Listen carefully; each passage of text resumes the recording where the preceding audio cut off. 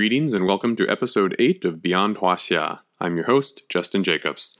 Today our topic is Mencius, perhaps the most famous of all the ancient philosophers of the Huaxia cultural sphere.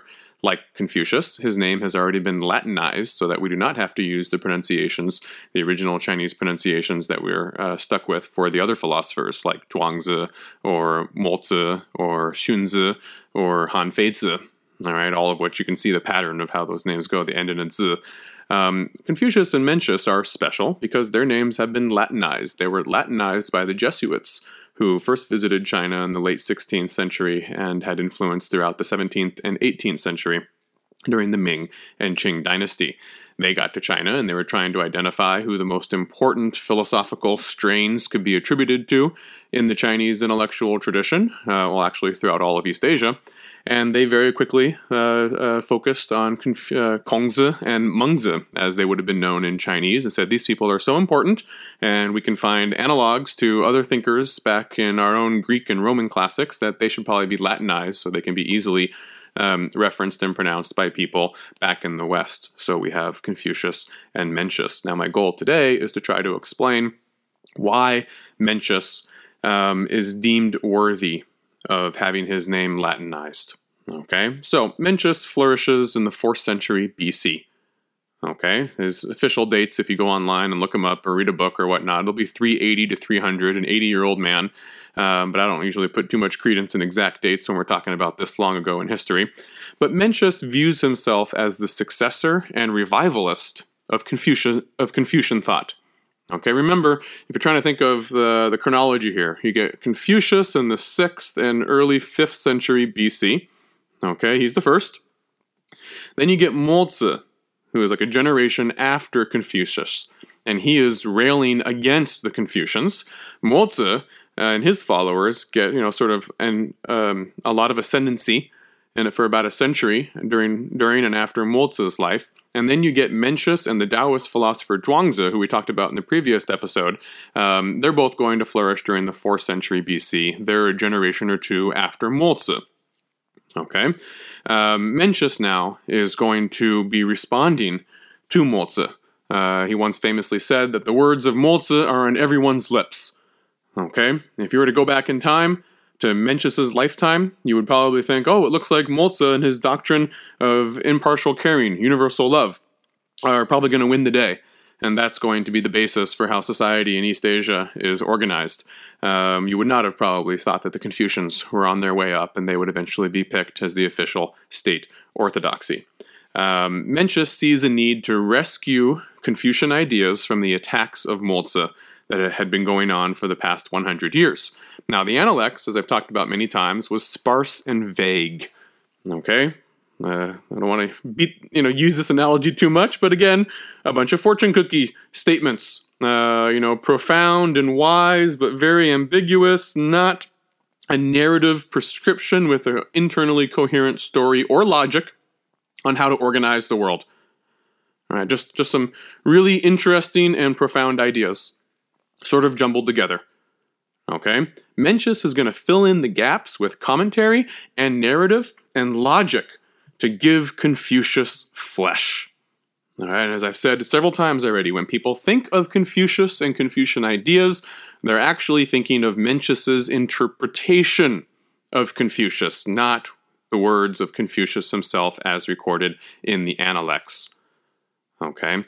Now, Mencius is going to prove very popular with many different dynasties in East Asia, many different states, for the next 2,000 years, all right, 2,500 years or so after he's alive. All right, during the Song dynasty, roughly the late 900s until the middle to late 1200s, Mencius will actually sort of be canonized, and his interpretation of Confucius and his own works will become the basis of the civil service examination system. Okay, this is why he's going to attain such an enormous level, such a high level of brand name recognition and influence throughout the civil service bureaucracy. Okay, and then when the Jesuits come several hundred years later, they're going to easily identify that Mencius is the most important thinker, according to the Chinese themselves, the basis of their own exams, And then, in turn, Mencius is building upon Confucius.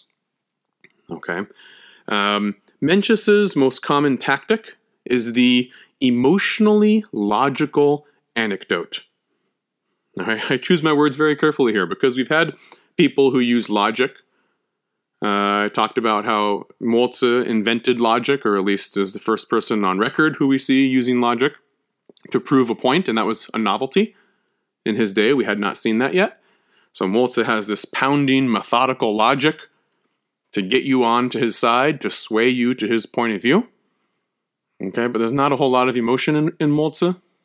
All right, the guy is very, very serious, and he's not trying to pull at your heartstrings. He just wants you to concede defeat to his logic.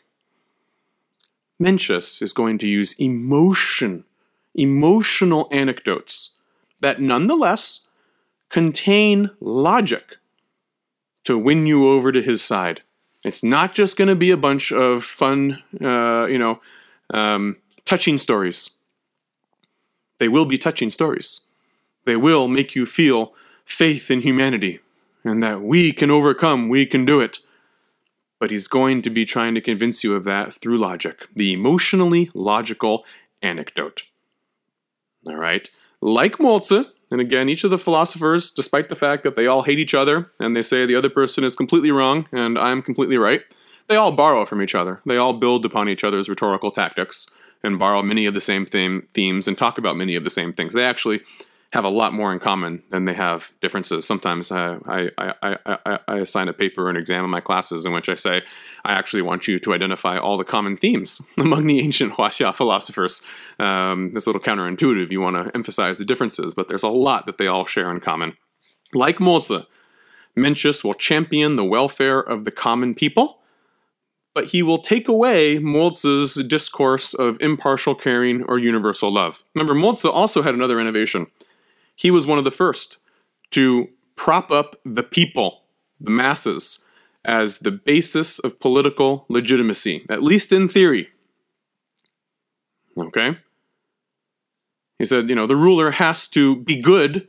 What is good? How he treats the common people. That's how we define whether a ruler is good or not. Mencius is going to take this idea of the people as the basis of political legitimacy for the elites, strip it of the new age hippie love stuff, none of this universal love crap, and merge it with the filial piety of Confucius's Analects. And like all the other philosophers, he's going to say that the basis of promotion is virtue, duh. But my virtue is gained by expressing proper filial concern for the welfare of the people, not the people of a different state, your own people. And conversely, for the people at the bottom of the social pyramid, filial piety towards your own rulers, your own neighbors and father, not those of another state or, other people. Okay, so he asked the question, what should be the criteria for the promotion and demotion of officials in a Mencian world? He says, well, ideally, all the people of a state should be canvassed. They should be asked their opinion of the rulers. Wow, we got democracy here, right? 2,500 years ago, we have democracy in ancient East Asia. All the people of a state should be asked what their opinions are of the people who rule them. This will avoid corruption. Bad officials will be rooted out. Okay, now, I stress, this is in theory. Okay, because Mencius is also a fierce defender of hierarchy and inequality. In fact, one thing the Confucians will all share in common, and Xunzi, in our next episode, will really go to town on this one, is they all believe very strongly in the virtues of inequality. Mencius is a fierce defender of the social hierarchy, as determined by his interpretation of virtue. He says, if you're a ruler, in theory, you have the greatest virtue of all.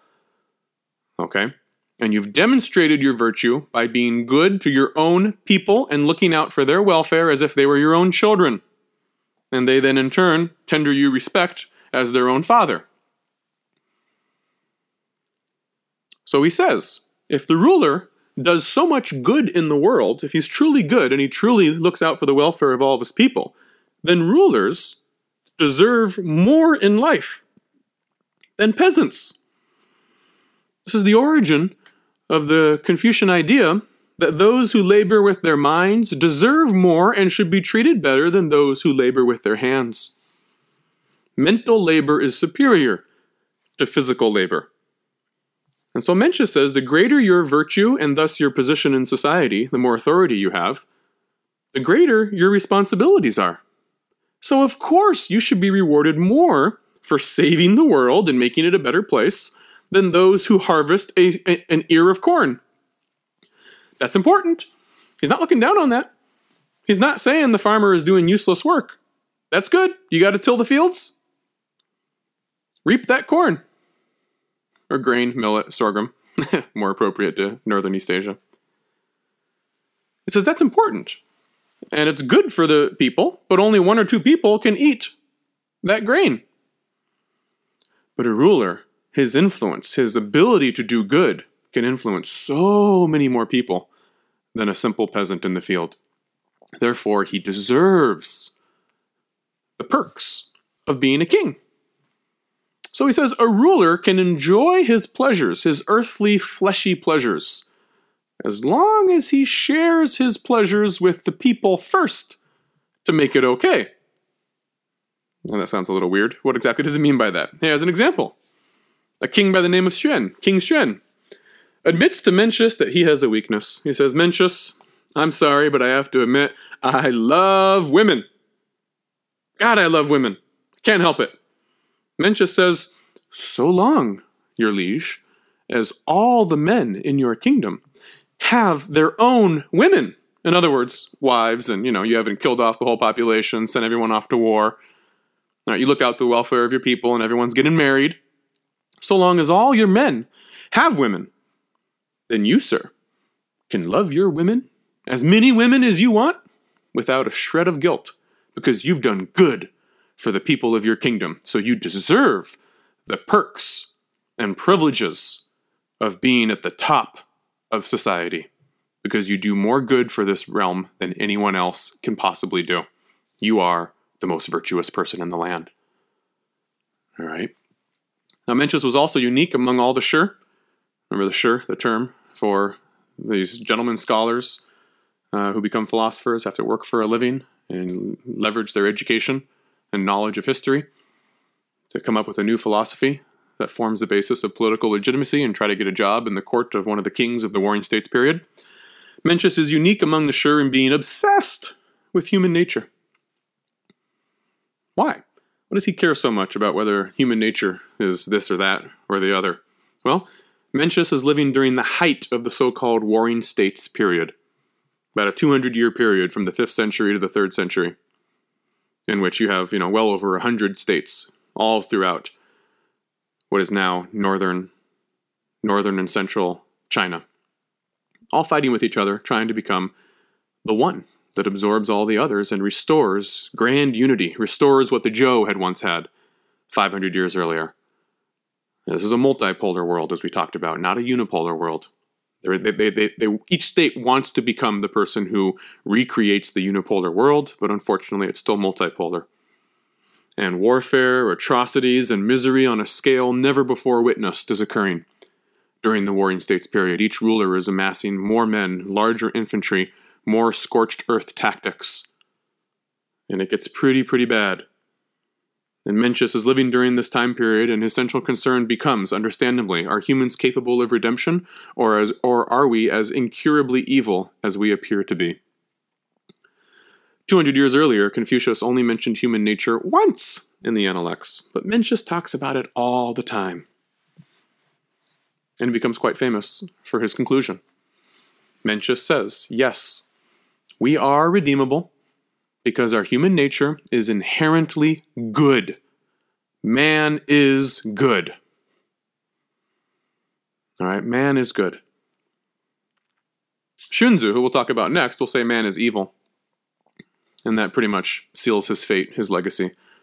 There's a reason for why people will have a vested interest in propping up and promoting a guy who says that humans are good than someone who says humans are evil.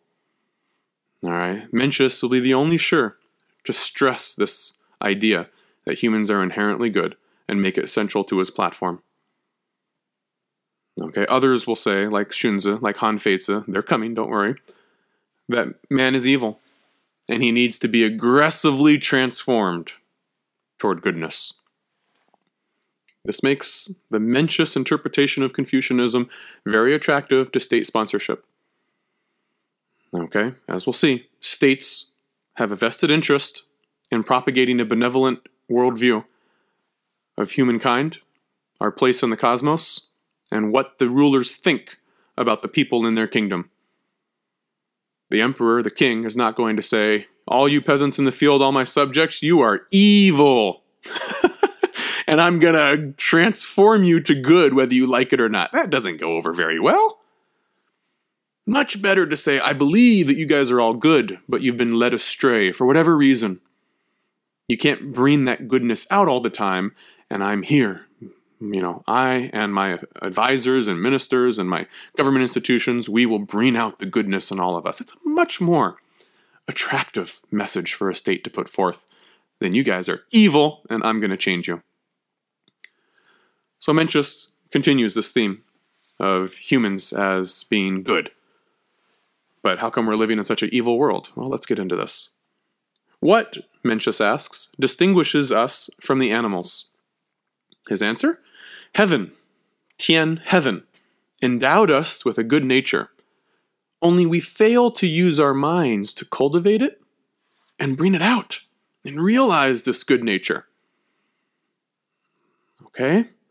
And he gives several very famous examples, these emotionally logical anecdotes.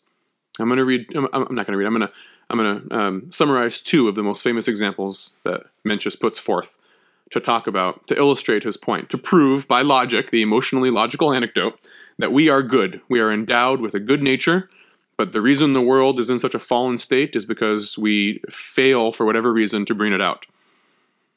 He says, I'm going to tell you about King Hui and the ox. I'm going to tell you about the child falling in the well. What is the story of King Hui and the ox? He says there is a king, King Hui, obviously. He sees an ox being led down the street en route to being sacrificed for a ritual, a state ritual. It's very important to appease the ancestors, the gods, the nature gods, whatever.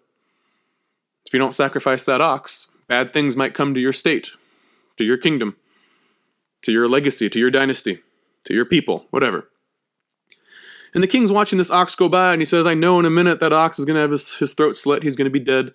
I can't bear to see this ox go like this towards its suffering and its fate. How horrible is this? So he says, please, please, please, don't kill the ox. I can't bear to see this happen, being led to the slaughter. He says, substitute a sheep instead. Don't you love the example? He can't bear to see the ox be killed, but a sheep, that's okay. Sheep don't have feelings. Take the sheep. So they take the sheep. Oh, it's gone.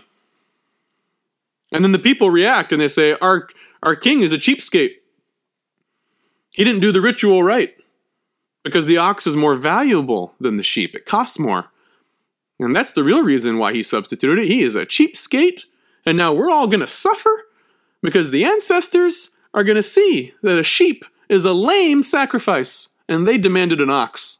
And King Hui is, oh no, what am I going to do now? They think I'm a cheapskate. They think I'm niggardly. So Mencius says, the people mistakenly think that you're being stingy in substituting a sheep. But I know it is in fact due to your humanity, your Ren, R-E-N, in modern day Chinese pronunciation and transcription, your goodness, your humanity. He says, the fact that you couldn't bear to see that ox be led off to the slaughter proves, by logic, emotional logic, that you, King Hui, have a heaven-endowed good impulse, the humanity within you, deep within you. But it's misplaced, and it's lazy. Unfortunately, you only have it for animals, apparently. You don't feel this way towards the people of your kingdom, and you're too lazy. You don't act upon your goodness. Now, I am as your advisor, am going to teach you how to act on your goodness, bring it out on a consistent basis, and apply it to humans, not animals. But the fact that you couldn't bear to see that animal killed shows that you have goodness within you, that man is good. But you're just lazy and misguided, and you couldn't bring it out of you. his second emotionally logical anecdote. The story of the child in the well. You might even have heard this one before and not realize that it was from Mencius. A man's walking along the street. He looks over and sees a well and a little child playing around around the top of the well, and the child's about to fall in the well. Certain death. He says the first uncontrollable impulse of the person on the road, the adult, is to run over and save that child. He says, you can't help that. Even if you are the most evil person on the face of this earth who does horrible things, the most hardened criminal. Maybe you killed your spouse and murdered your parents. You're so horrible. Even you. When you see that child about to fall into the well, you can't help yourself. Your first impulse will be to rush over and save that child. Now, he says, when you're running over towards the well to save that child, other considerations may come into your mind and change your calculations. You may suddenly realize, oh, this is that irritating little shit from across the street who wakes me up and cries all night long. Or this is a little punk who threw a clod of mud at me as I was walking down the street last week. I'm not saving him, let him fall down. But Mencius says, even if you come to that conclusion, and you as you're going over there, you might stop and say, okay, forget it, I'm not going to do it. He says, that doesn't matter. That doesn't change the emotionally powerful logic of this anecdote. He says, your first impulse, which you had no control over, was to save that child. And other petty, worldly grievances may come into play in the process of getting closer and actually doing the action, the good action. And maybe you'll end up doing evil. You won't do good because of other baser instincts. And because you're lazy and you let your baser instincts take over from you. But that does not change the fact that your first impulse was to do good. And that proves, through the emotionally logical anecdote, that proves that you're good. There is an important distinction, Mencius says, between not doing good and incapable of doing good. And he says, many of us do not do good, but that does not mean we are incapable of doing good. Indeed, we are meant to do good, but our laziness, our pettiness prevents us from doing it. So, he has proven to you, through logic, emotionally logical anecdotes, Mencius has proven to you that heaven gave us good natures. So why don't we put them into practice? Laziness and weakness. So this is Mencius's prescription for what he's going to offer if you listen to him and hire him as your advisor. He says, I'm going to teach you how to bring the goodness out of you. Some scholars have come up with the term command moralism. He's going to command it.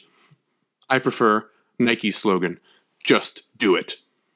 That's what Mencius basically says. He says, just do it. You can't do it because you're lazy and you got a bunch of excuses. But the goodness is there. You just got to try harder. Oh, you can't do it yourself? Well, that's what you hire me for. I'm going to show you how to do good. Okay, this is attractive to someone who is ruling over a state, a king or an emperor. Okay, because there's always a bunch of crap going on in the world. You're never able to achieve the ideals that you set out for yourself. You have to make constant compromises. You're going to battle all the time. All right, petty squabbles and grievances in court. The life you live never lives up to the ideal of what you hoped for. And Mencius is going to say, it's not your fault. You are good. You aren't the evil person that you've come to be. And all you need is a life coach like me to come in and teach you how to bring that goodness out of you. So hire me. Mencius is like the yoga teacher or the guru that gets hired for a Silicon Valley, tycoon or something, something like that. All right. He is in the end. Remember, all the Shi are looking for jobs. All the Shi, except for the Taoists, are looking for jobs. And so Mencius is trying to appeal to a ruler. But he's got a subversive side as well. It's not all sucking up to the man. Mencius has a subversive side. He has to, or else he's not going to gain the respect of the people who actually populate the official bureaucracy. It's not just the king at the top. There's hundreds and thousands of civil servants who are going to work in any state. And they are going to look for, in a philosophy, they're going to look for not only something that props up the status quo and makes it look really good and benevolent, and effaces its more nasty side, they're also going to want to find in that philosophy something that allows them to subvert the status quo if it does not live up to the ideal, if it really is evil and has lost its way, and you're disillusioned.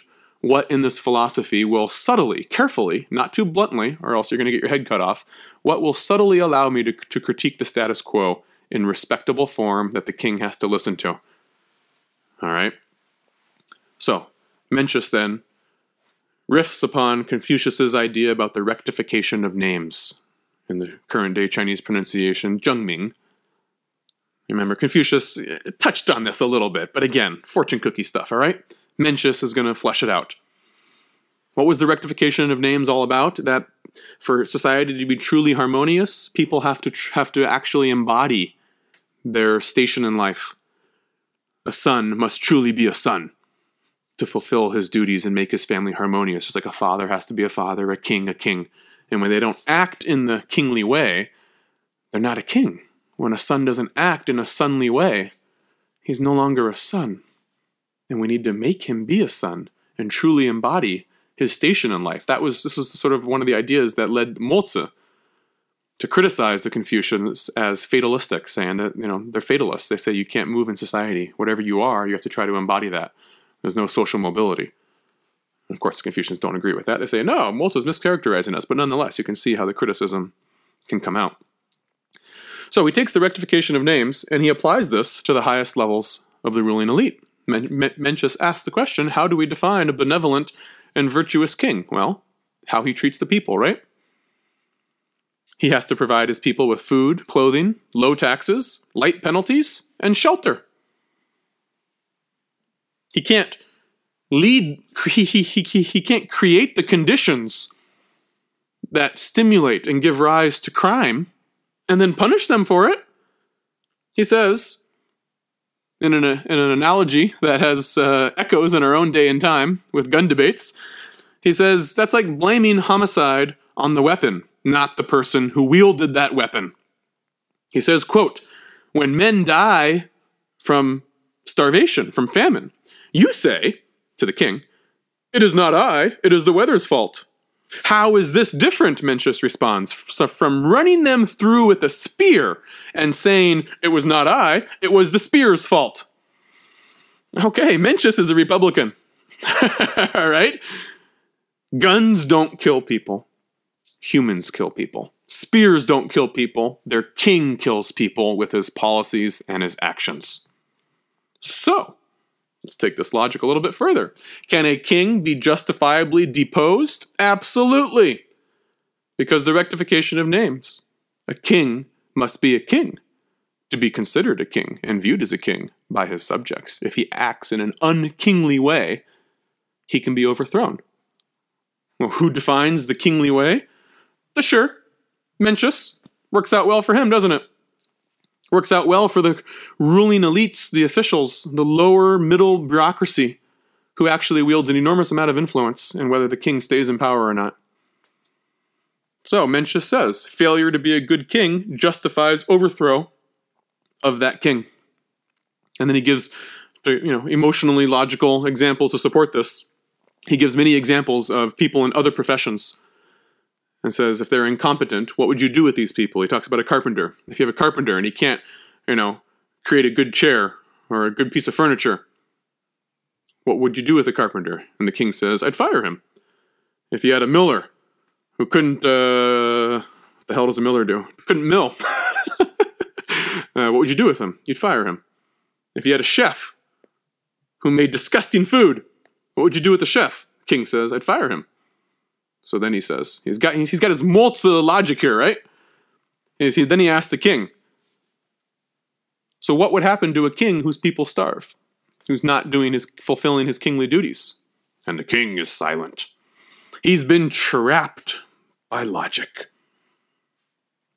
Emotionally logical anecdote, because he realizes that the answer to that question is that the king, just like the carpenter, the miller, and the chef before him, should also be fired. one of Mencius's most famous lines in supporting this point. It comes when he is asked if he had ever heard of the execution of a king of the Zhou dynasty. And he says, I have heard of the execution of outcast Zhou. I have not heard of the execution of a ruling Lord Zhou. Is he splitting hairs? No. His point here is that this king is no longer a king if he's overthrown by his people. He clearly wasn't virtuous anymore. Therefore, he doesn't deserve the title king anymore. So, no, I've never heard of the overthrow of King Zhou, or whatever the king's name is. I've only heard of the overthrow of outcast, because that's what he becomes when he acts like an outcast. He's no longer a king.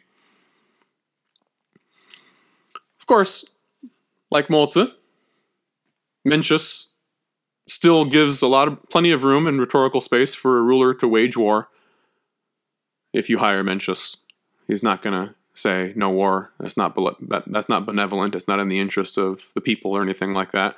Let me read a passage for you, a little bit lengthy here, but it's important to illustrate the ways in which war is continually justified in a benevolent way. It says, quote, the armies of Qi attacked Yan, and someone said to Mencius, is it true you urged Qi to attack Yan? Never, said Mencius.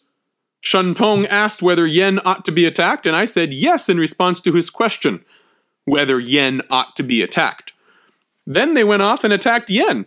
But if he had asked me who should attack Yan, I would have replied, he who acts as an agent of heaven should attack Yan.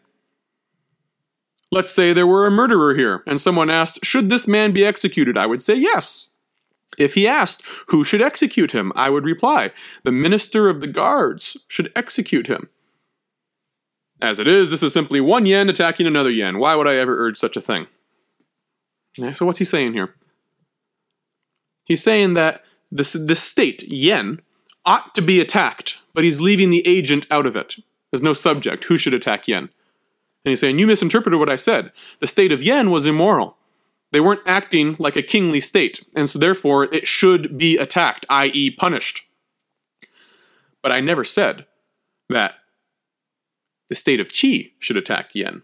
I said that an agent of heaven, the all-knowing heaven, the supernatural power, should attack Yan.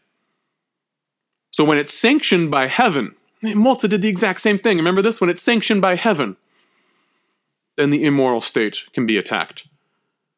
And of course, who decides what heaven's intentions are? Mencius, Mo-Tzu, sure. Don't you love it? Mencius adds one more thing here. Each one of these philosophers wants to be a little bit distinctive in their criteria for how to attack someone else.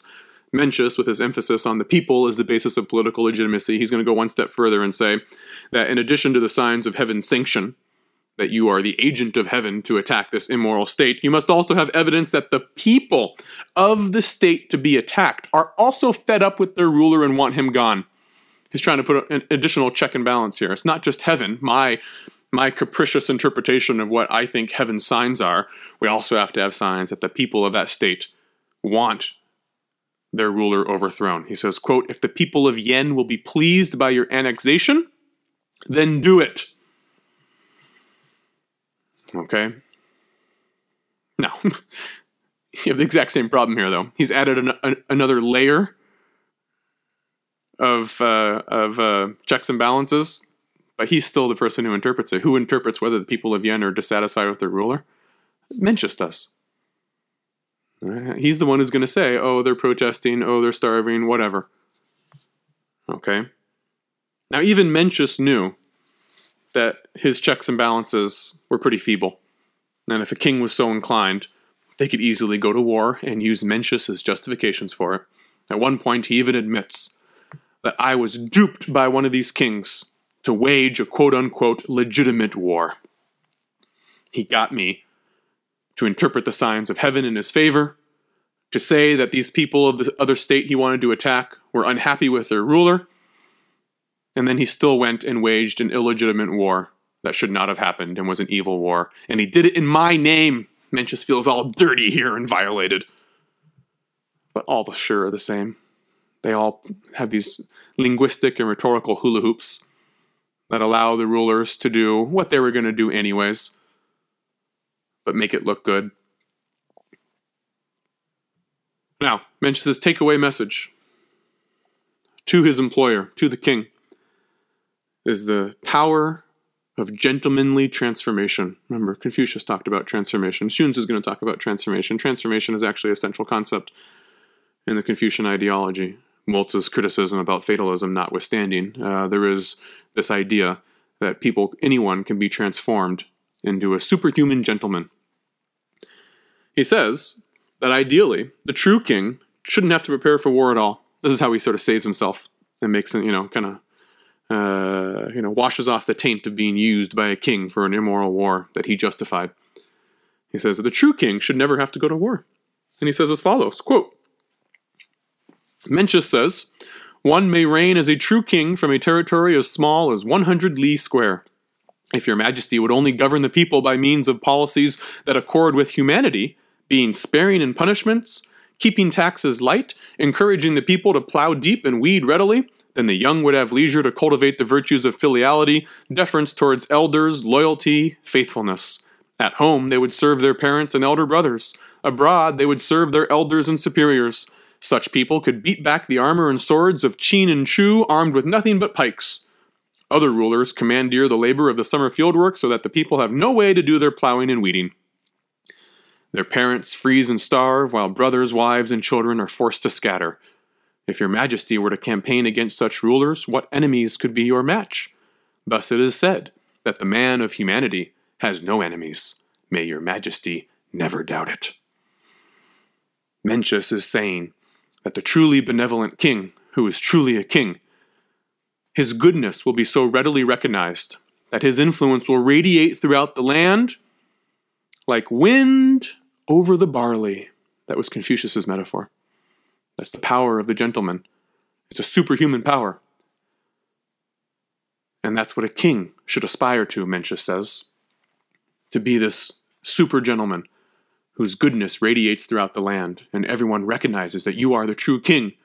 And therefore, when someone goes to battle against you, or you go to battle against someone else, you don't need weapons, because the people will rise up in every other state and overthrow their rulers and embrace you as you come in. Yeah, good luck with that. All right, you know that's not going to work. But nonetheless, this is how Mencius is salvaging his own philosophy in the face of the realization that he too can be manipulated into justifying immoral war. Ideally, he says, you know what, we should never actually have war in the first place. If you truly embody my 5-step program, you'll never even go to war, and yet you'll still be the king. You'll still be the last one standing. Now, Mencius will be canonized by the Han Dynasty. Oh, not the Han Dynasty so much. Confucianism, the Confucian ideologies collectively, will be embraced by the Han Empire, which will come into power about 200 BC and last for 400 years. All right, they will institutionalize Confucian ideology generally, have libraries and scholarly communities, salaries paid for by the state, copying programs in which Confucian books, all the Confucian thinkers are copied and whatnot and propagated. You have to think about why the Mencian interpretation of Confucius proves so useful to a state. And I've already suggested what I think is the answer. It is the most benign yet benevolent view of humankind that any of the philosophers put forth, but it also provides many ways for the rulers of the state to act in immoral ways, yet portray them as moral ways. It provides a prescription, a program for how all of human society should interact with one another to create a harmonious society, but it also reaffirms the status quo. It reaffirms inequality and the existing hierarchy. All these things are very beneficial, are very attractive to those who have power and wealth and don't want to lose it, and yet want to think of themselves in the most attractive terms possible. They don't want to think of themselves as bad people. They want to think of themselves as good people. And Mencius allows them to believe that. Now, Confucian ideas will become state orthodoxy during the Han Dynasty. Mencius as the most preeminent thinker among all the Confucians, that won't happen until later. That won't happen until, 1000, 1100 AD or so during the Song dynasty. That's when Mencius will sort of rise to the top among all the others. And the Song dynasty will decide that it's Mencius's writings and his interpretation of the Confucian classics. That's what will become the basis of our civil service examination system. And it's not just, it's also Mencius's commentary on the Confucian classics. What he actually says, he'll have a passage from the Book of Odes or the Book of Rites or whatever it is, and he'll say, this is what this passage means. I'm telling you what this passage means. It may be very ambiguous. It may have many different meanings originally, but Mencius is saying this passage means this. His commentary, his interpretation goes in to the civil service examination system. Students will have to study what he says the classics mean. All right, his unique mention gloss on both the Analects and all the other Confucian classics. And by the time the Jesuits, the European priests get to China, they see that Mencius has conquered the intellectual institutions of Chinese empires and all of East Asia, Korea, Japan, anywhere where Huaxia culture spreads and is readapted. So, Mencius restores the primacy of Confucianism over Mohism. He crafts an attractive narrative of political legitimacy for aspiring warring states' kings that is then proven, quote-unquote proven, through logic, and lingers in the brain, tugs at the heartstrings through emotional vignettes. And yet, despite Mencius's preeminent fame, he wasn't the most accomplished of the Confucian thinkers, or the most systematic, or the most thorough. Nor, I would argue, were his ideas the ones that actually made the leap into real government policy on the ground. He just provides the benign public discourse of the ruling elites, and the means for those ruling officials to subvert the king or the emperor if they think he's being immoral. But for the philosopher who wielded the greatest influence without getting any credit for it, please join me next time for Xunzi, the most awesome Confucian.